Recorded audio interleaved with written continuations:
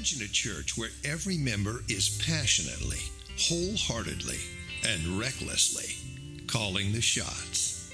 I don't know who sets the worship center temperature, but why does it have to be so cold? Why do you have to be so right? Heated chairs are now being installed. This one wants a small church, but I'm afraid if it's too small, they're going to make me volunteer like crazy. And I don't stack chairs, do I? Makes total sense. Join now and we'll let you decide the size of our church. We're millennials, and we want a church that... Say no more. Any requests you have will be granted immediately. Parking is horrible. It takes me almost 6 minutes to get from my car to the building. Oh. It's going to take me 6 seconds to tell you a valet service is on the way. My pastor's preaching, it's all over the map. I say, stick with the books of the Bible. We should be only exegetical. Okay, next week we start John chapter 1, verse 1. And we'll even start pronouncing that word the way you said it. Hey, I'd like the sermon to be no longer than 30 minutes. How does 15 minutes sound? Hey, anybody willing to go 15 should be willing to go to 10. You drive a hard bargain. But from now on, 5-minute sermons it is. Now you're talking. Me Church, where it's all about you.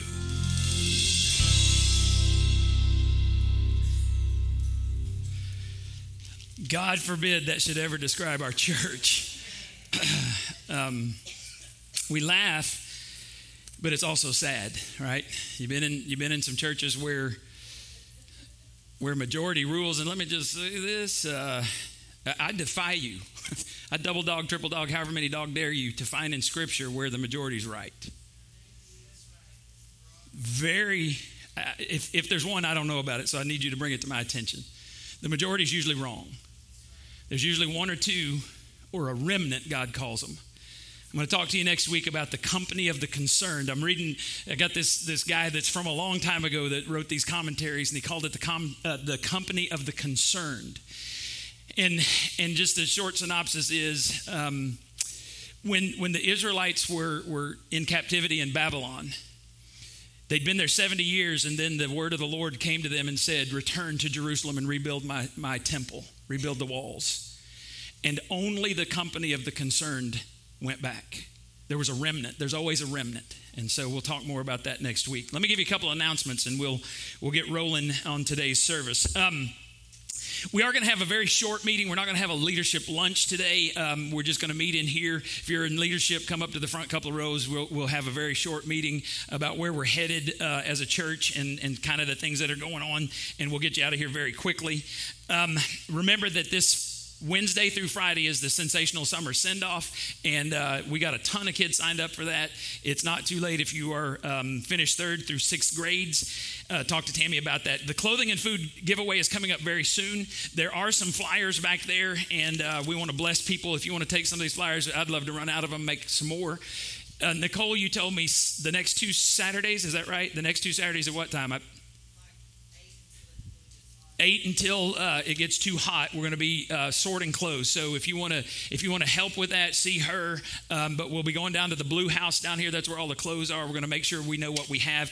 We need polo shirts, and usually they're like $5.50. I don't even know what they are this year, but we like to offer that. So this year it's going to be different. Nobody's going to come in our building. We're going to set up out here under the covered drop-off, and all the tables will be there. We will be limiting the number of people that come in and shop at one time so that we can keep social distance.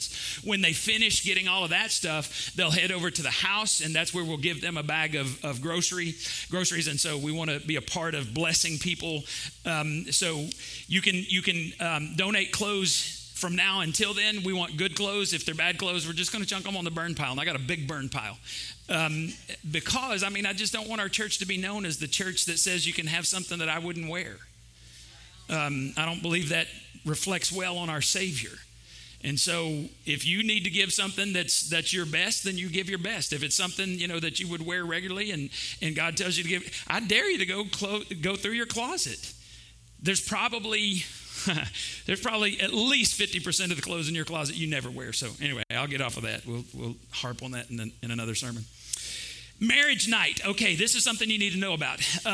This is going to be a big deal on September 26th in here from 6 to 9:30 p.m. This is marriage night, and some of the best known speakers in marriage and actually entertainment. Michael Jr. is going to be one of the speakers, so it's going to be a simulcast. You have to register, and I'll get information about that. You're actually registering that you're going to come to New Life. It's $15 per person, $30 per couple. We get part of that money back, and so we'll be having some snacks that night, and we'll have a place for you to go and enjoy that. But you have to register through Right Now Ministries, and I'll let you know how to do that in the future. It's going to be a great time. If you're married, if you ever want to be married, if you know someone who's married, if you know someone who might be married, this is a time that you need to be here. So do that. We'll also have our raffle for the pellet grill. That'll be after church today, so you're going to want to hang around for that. All right. So we finished our series on soul detox, and just was praying about what God wanted me to share, and so this is kind of what I believe God wants me to share. Now this is what do you think this is? What kind of book is this? It is the Holy Bible, right? It's leather, and it actually has two versions, but I'm just going to tell you about one. All right. So at the top it says King James Version. Now, yes. Casey loves to read it and loves to quote it, and nothing wrong with that. But okay, let me give you some words. Let's say that this represents a church, a type of church. All right, King James Bible, leather bound Bible. Let me give you, and I'm not casting stones, but I want to share with you what some churches who only use the King James Version, what they have said about themselves. Here are the words. Traditional, nothing wrong with tradition, but tradition is the living faith of the dead. Traditionalism is the dead faith of the living. And I've been in some churches where traditionalism was rampant, and it was dead faith. And you might as well put Ebenezer on the doors of that church, because Ebenezer means the glory of God has departed. Now, here's what they said. Traditional, reverent, best loved hymns. Nothing wrong with hymns.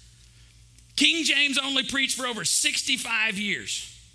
Now, my parents went to that style of church. My parents died in 2013. That church is on its last legs. Do you want to know why?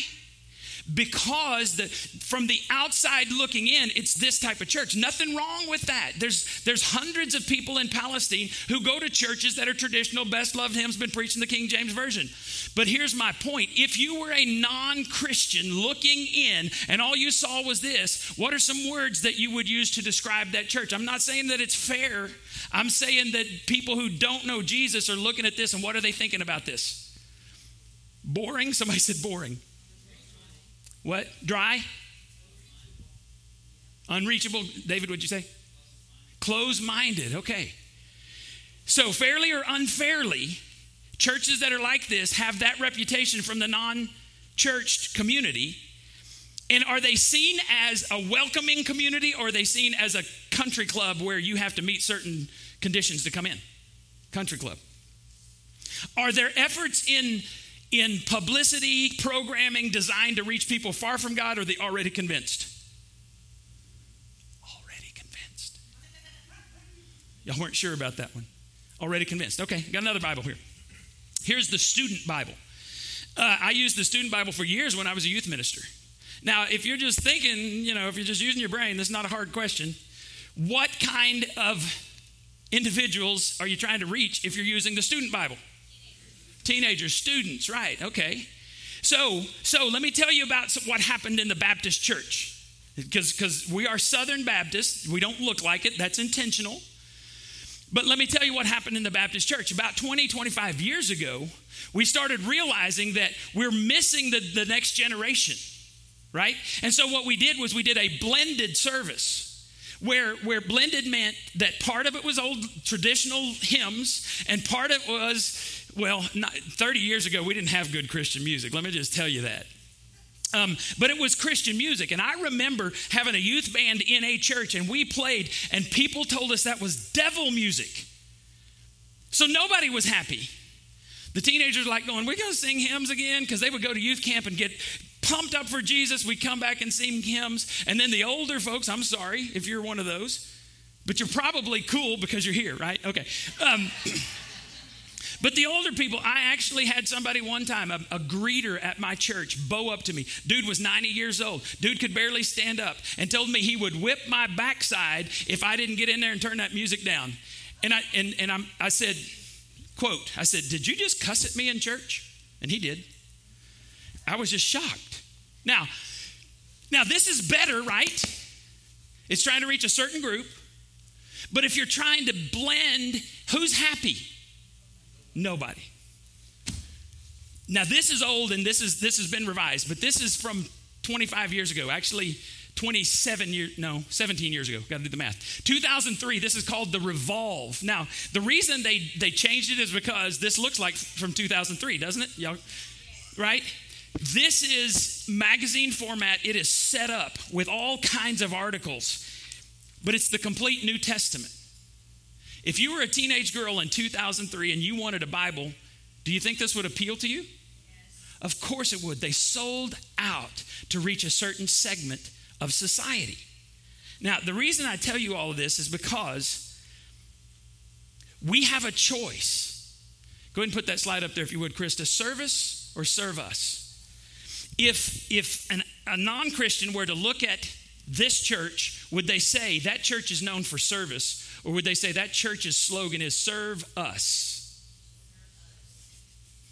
This one, service or serve us? Depends on if you're a student or not, a teenager. This one, service or serve us? It depends on, right? I want to be known as that church that serves. I want to wear those cross t-shirts that we have that said, ask me about New Life. And I want to do so many things in this community that people see that maroon shirt with the cross and they go, oh, that's that church. That's that serving church. I don't care if they know our name. I just want them to know that we serve.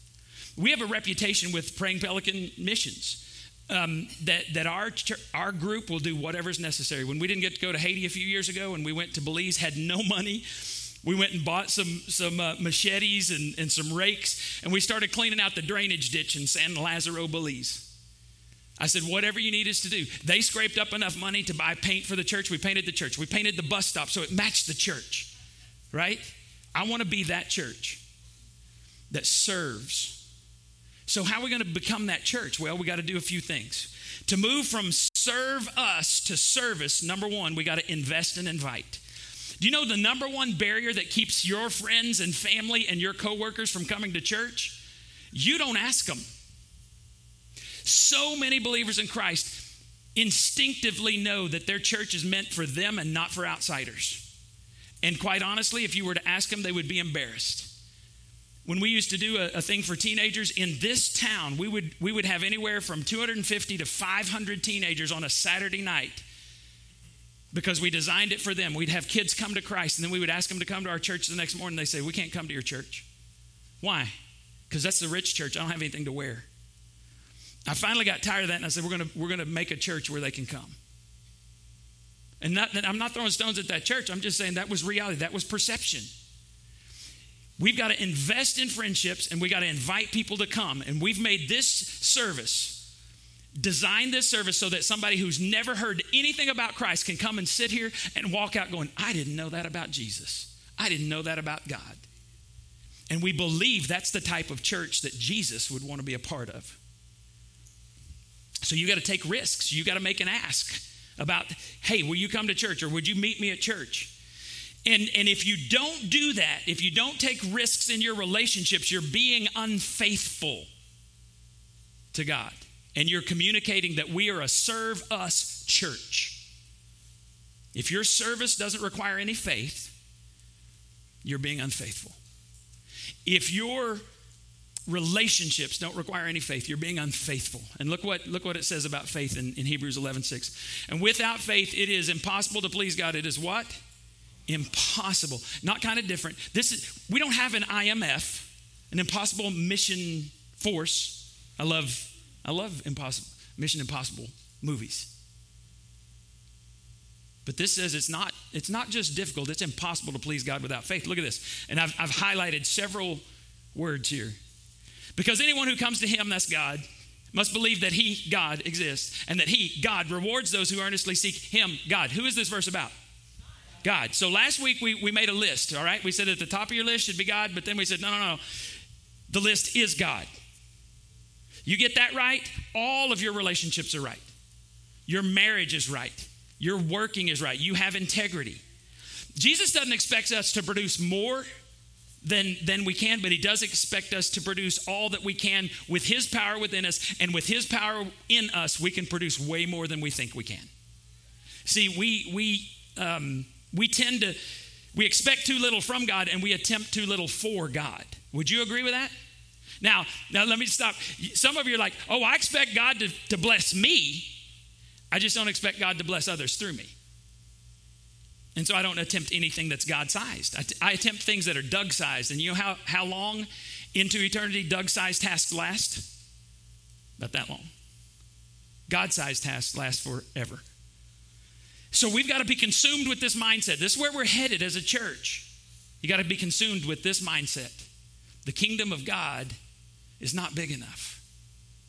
Meaning, if there's one person who doesn't know about Jesus, within driving distance of this church, we've got to go after them.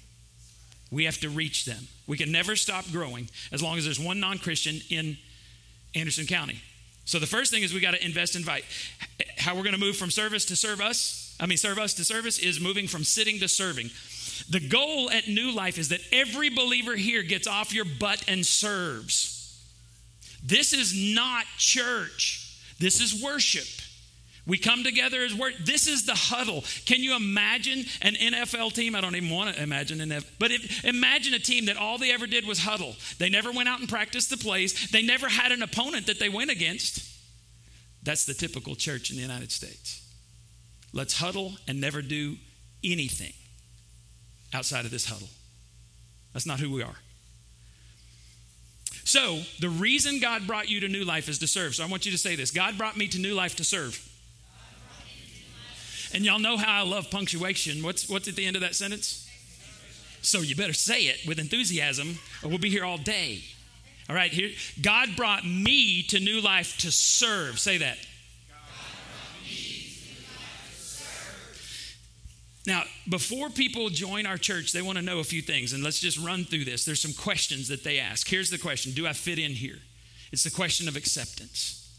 People want to know that there's a place for them in our church, so we got to show them. Second question: does anybody want to know me? This is the question of friendship. People aren't looking for a friendly church; they're looking for friends. And I don't know if you know this. You can't make friends in a worship service. You make friends in small groups. You make friends when you go someplace after the worship service. You make friends. Can I tell you that I've said this before. I've learned more about George Stanley on mission trips away from Palestine than I've learned in several years of him coming here. Whenever you're in Haiti and your beds are touching and you're sweating and you're just going, dear God, why am I here?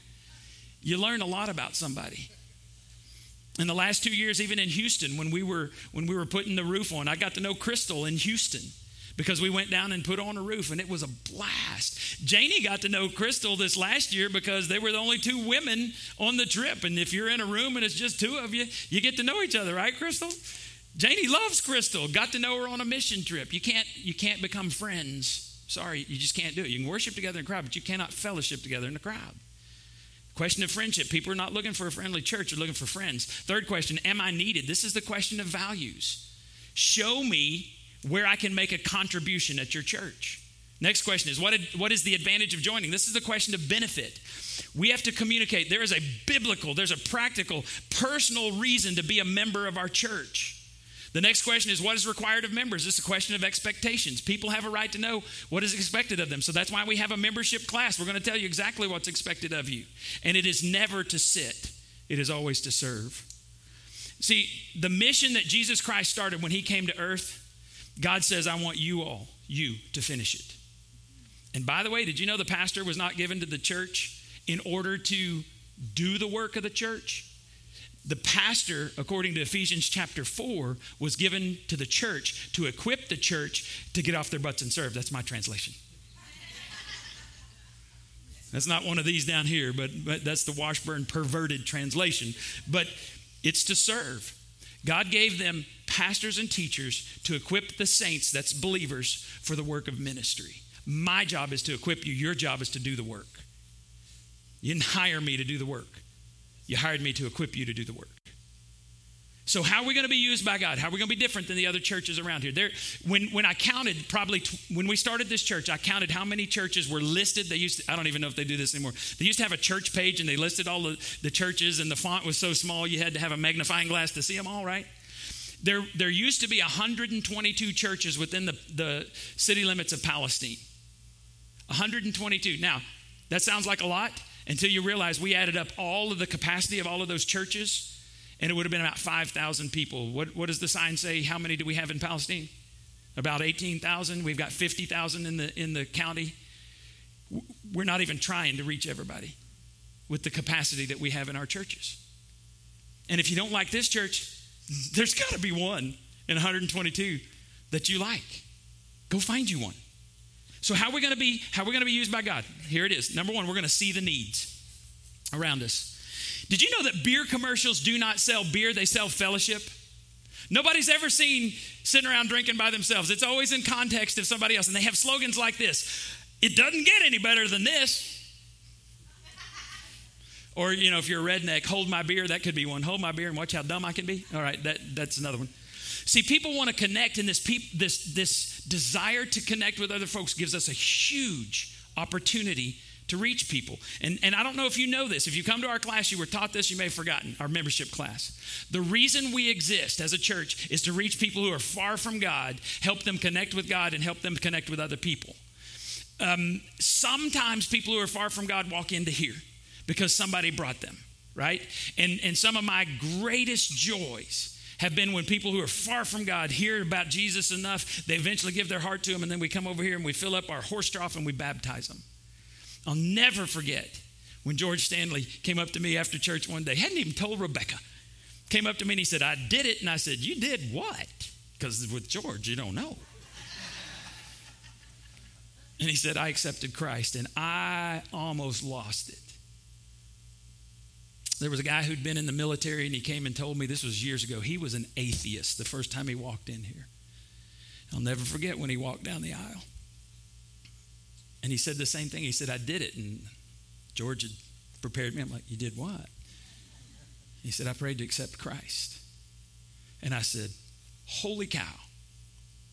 What would cause you, an atheist, because he told me, first time I met with him, he was drugged here kicking and screaming by his spouse. First time I met with him, he said, I'm an atheist. He told me why.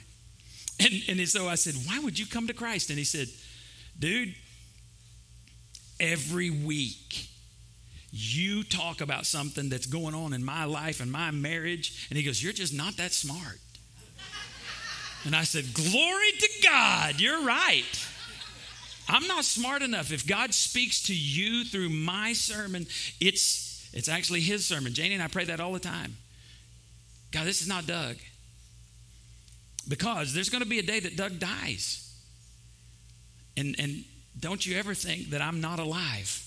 Because on that day, I'll be more alive than I've ever been in this skin and bones. Right?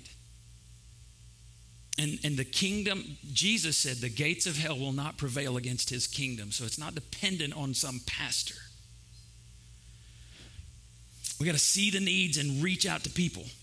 Because when you don't, the slogan of your life, and I've actually told several churches that I've been on staff, this ought to be the slogan of our church. We ought to, those marquees, we don't have a marquee. We're not going to have a marquee as long as I'm alive. Next guy may want a marquee, go for a marquee. But I said to churches, you should put this slogan on your church. Whenever you don't have faith, when you don't know, when you don't share, you're saying, everybody who drives by here, y'all all go to hell. Put that on a t-shirt. Because that's what most churches I've been associated with. We want to serve us. In fact, one time we were without a pastor, and I was in charge of kind of the staff, and this long years ago.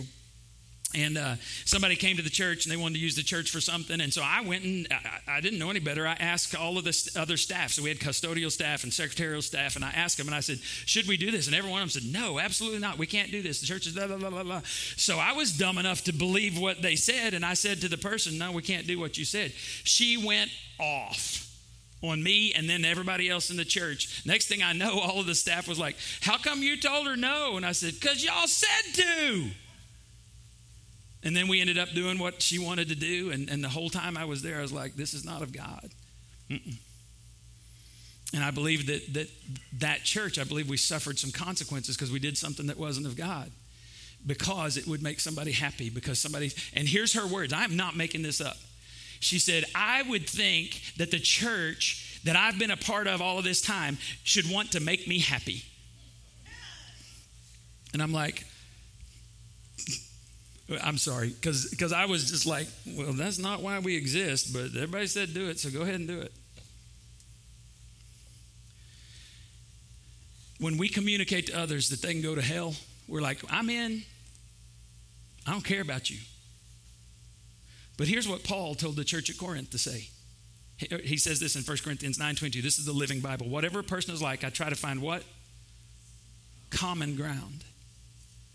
Your job is to find common ground with people outside these walls. Why? So that he will let me tell him about Christ and let Christ save him. There was this guy that Jesus healed. He's the Gadarene demoniac, when Jesus goes across the lake and there's waves. Oh, we're going to drown Jesus. And Jesus says, peace be still. They go and he meets this guy who was living among the tombs, and Jesus casts out all the demons. The demons run into the pigs and the pigs run off the cliff, that whole story. The guy was so grateful that Jesus had healed him. He said, I want to go with you. And here's what Jesus told him. Go back home and tell people how much God has done for you. Go back home. He said, nope, you're not supposed to come with me. Because they immediately asked Jesus to leave because the pigs, they were worried about their economy, and they told Jesus to leave. And I believe Jesus was saying, you're the guy who's going to be my witness, to be my light here. Go back home. He says, and tell the people how much God has done for you. So that man, where'd he go? All over town, all over town. When's the last time you've gone all over town to tell someone what Jesus has done for you? Next week, you're going to hear about a couple of opportunities that we have as a church, not just the clothing and food giveaway, but where we have an opportunity to go over town, all over town, and tell people what Jesus has done for us. Jesus is saying the same thing to you. Your mission starts in your home, in your neighborhood, at your job. And if you're not going to be faithful there, why would he send you to Israel or to Belize or to Haiti? Go back home, get that right. And then he's going to give you opportunities. If you want to look for opportunities, here's the most receptive groups of people to Jesus Christ, to the message of Jesus. Second-time visitors to our church. Did you know that?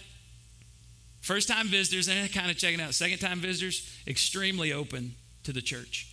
Close friends or relatives of new believers. People going through divorce. Those who feel their need for a recovery program. Alcohol, drugs, sexual abuse, whatever. First-time parents. Y'all remember that? You're going, oh, dear God, what do I do? We took Caleb home, and we actually looked at each other and said, there's no instructions.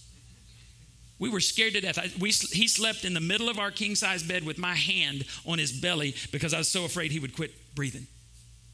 Had no clue what we were doing. The terminally ill and their families. By the way, we've got folks that are going through some really difficult things, and we need to keep praying for them. And one of them is Christina Light, Lincoln now. Known her as Light for so many years. So we've been praying for her to have triple bypass surgery. She went in this week. Ramona texted me and said, hey, we're going in, pray. And they've postponed it again because of a kidney issue. And so we need to pray for her that they'll get that under control so she can have her surgery. Couples with major marriage problems, parents with problem children. We don't have any of those. Recently unemployed, or those were major financial problems, new residents in the community. So we got to see the need. Second, we got to sympathize with people's pain. It's not enough just to acknowledge, oh, you're hurting. We sympathize. Look what Galatians 6:2 says. Stoop down and reach out to those who are oppressed. Share their burdens. What does that say? Share their burdens and so complete Christ's law. Christ's law, he was asked, what is the greatest commandment? He said, love God. And he said, oh, by the way, the second one is love your neighbor as yourself. So he says, stoop down, let's share the burdens. And you don't have to leave home to do that. I already told you there's like 50,000 people within a 20 to 30 minute drive from your home. God says, if you want to show people love, you're going to do it through actions, not through words. And here's what James, I always tell you this is the half-brother of Jesus. The reason I tell you that is James was a skeptic. He did not believe Jesus was the Son of God until he saw him rise from the dead. And then he's like, oh, yeah, I believe. Right? Because if your brother predicts he's going to die on a cross and then he's going to rise again 3 days and he pulls it off, you might as well just bow down and say, you're God. Right? He's the only one in history who's done that. And so James said this, religion that God our Father accepts as pure and faultless. And I so want to be a part of a church whose religion is pure and faultless. So what is that?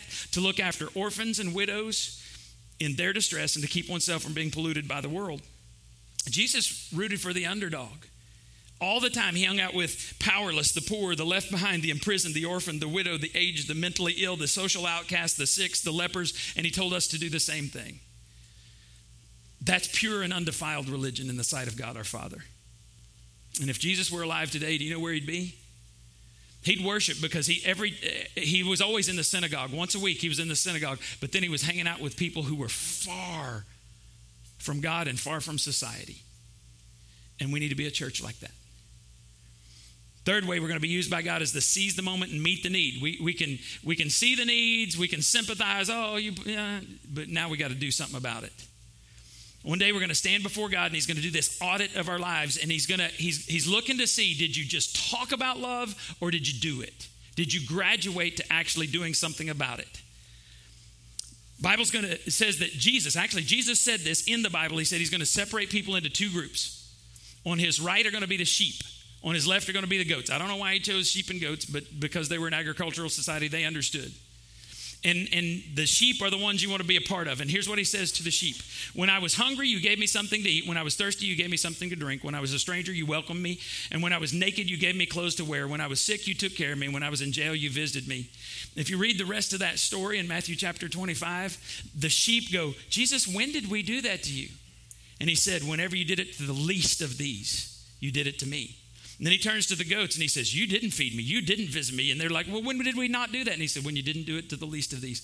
And here's the big deal. The sheep are believers who go to heaven. The goats are unbelievers who go to hell.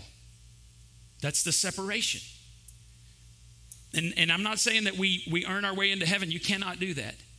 But if you're a believer in Christ, you should be so grateful that you've been rescued, that you spend the rest of your life demonstrating that you have a Savior in heaven. Now, when you give a cup of cold water, Jesus says, to a child in his name, he notices and he multiplies that. And we went down here to Quail Valley a few weeks ago, and we rented out. We had John Roan and Snowy, his snow cone thing. It was the coolest thing to watch that go around, and we're handing out snow cones in Jesus' name. And I'm going to tell you, we're going to do another snow cones in Jesus' name. I'm going to tell you about it next week. So you got to be here next week. You got to watch online if you want to know what's going on. See, love isn't a feeling, it's a behavior. It's action. Paul said this in the love chapter, 1 Corinthians 13:1. You hear it all the time at weddings. If I could speak all the languages of earth and angels but didn't love others, I would only be a noisy gong or a clanging cymbal. You think I actually did this at a deacons meeting one time. I was a youth minister. I was asked to speak at a deacons meeting, and I actually took a cymbal and just started banging on it and kept on talking. I said, "Can y'all understand what I'm saying?" They're like, "Dude, shut up, quit." And then I said, "That's you men in this room. If you don't love like Jesus loved and do something." Too many deacons meetings I went to, they were all about let's legislate what other people are supposed to do, and that's not of God. That's not in the Bible. Bible says you'll prove you love people by your actions. And I don't know if you know this, but it wasn't nails that kept Jesus on the cross. It was love. He could have come off that cross anytime. He stretched out his arms and he said, I love people this much. And he died for us.